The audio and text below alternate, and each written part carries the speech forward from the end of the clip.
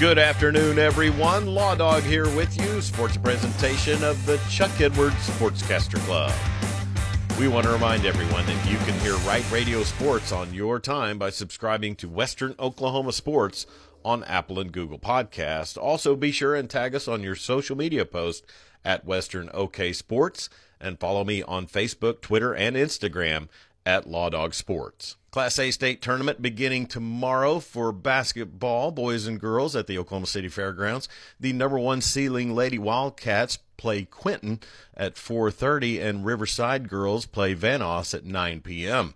Class A boys has Sealing boys playing Liberty at noon. Class B boys and girls beginning Thursday features the Hammond Lady Warriors taking on the Leedy Lady Bison at 4:30, and Lukiba Sickles Lady Panthers play Pittsburgh at 9 p.m. on Thursday. Class B number one Fort Cobb Broxton boys play Goodwell Thursday at 9 a.m., and Sentinel Bulldogs will play Calumet boys at noon.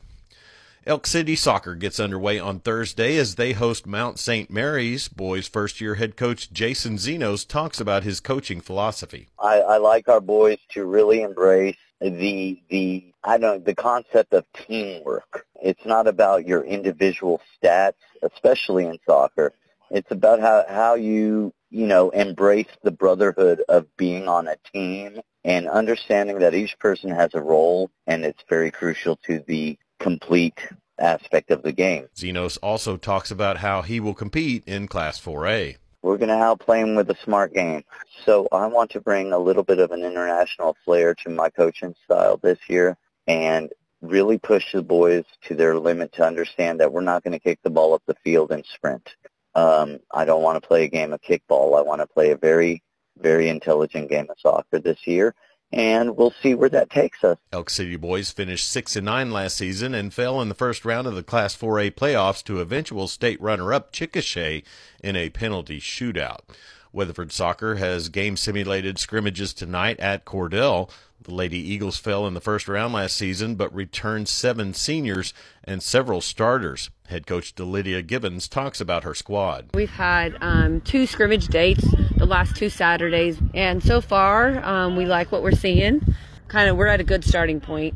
I feel like with our touches, with just how well we're kind of meshing together as a team, really confident in where we are right now. Weatherford boys and girls begin their season Thursday at Guthrie. SWOSU Athletics has announced that Brianna Cryer of SWOSU Softball and Matt Milner of SWOSU Baseball have been named the Bulldogs of the Week as presented by Right Radio. Cryer from Fort Worth, Texas, made 2 starts in the 3-game series with Ouachita, including a complete game shutout to give the Bulldogs their first GAC win and Cryer's second win of the year. Milner of Duke, Oklahoma, threw 6 scoreless innings to help defeat the Tigers of Ouachita 4-2 on Saturday. He gave up 4 hits to 25 batters faced while striking out 5. He improved his record to 2-2 and helped SWOSU pick up their first win in conference play. SWOSU Baseball hosts USAO today at 2 o'clock. The Bulldogs took 2 out of 3 from Ouachita Baptist over the weekend. Both baseball and softball will be on the road beginning Friday at Southeastern in Durant.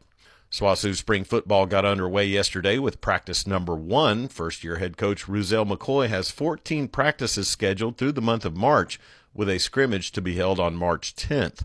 The blue and white spring game will be held on March 31st.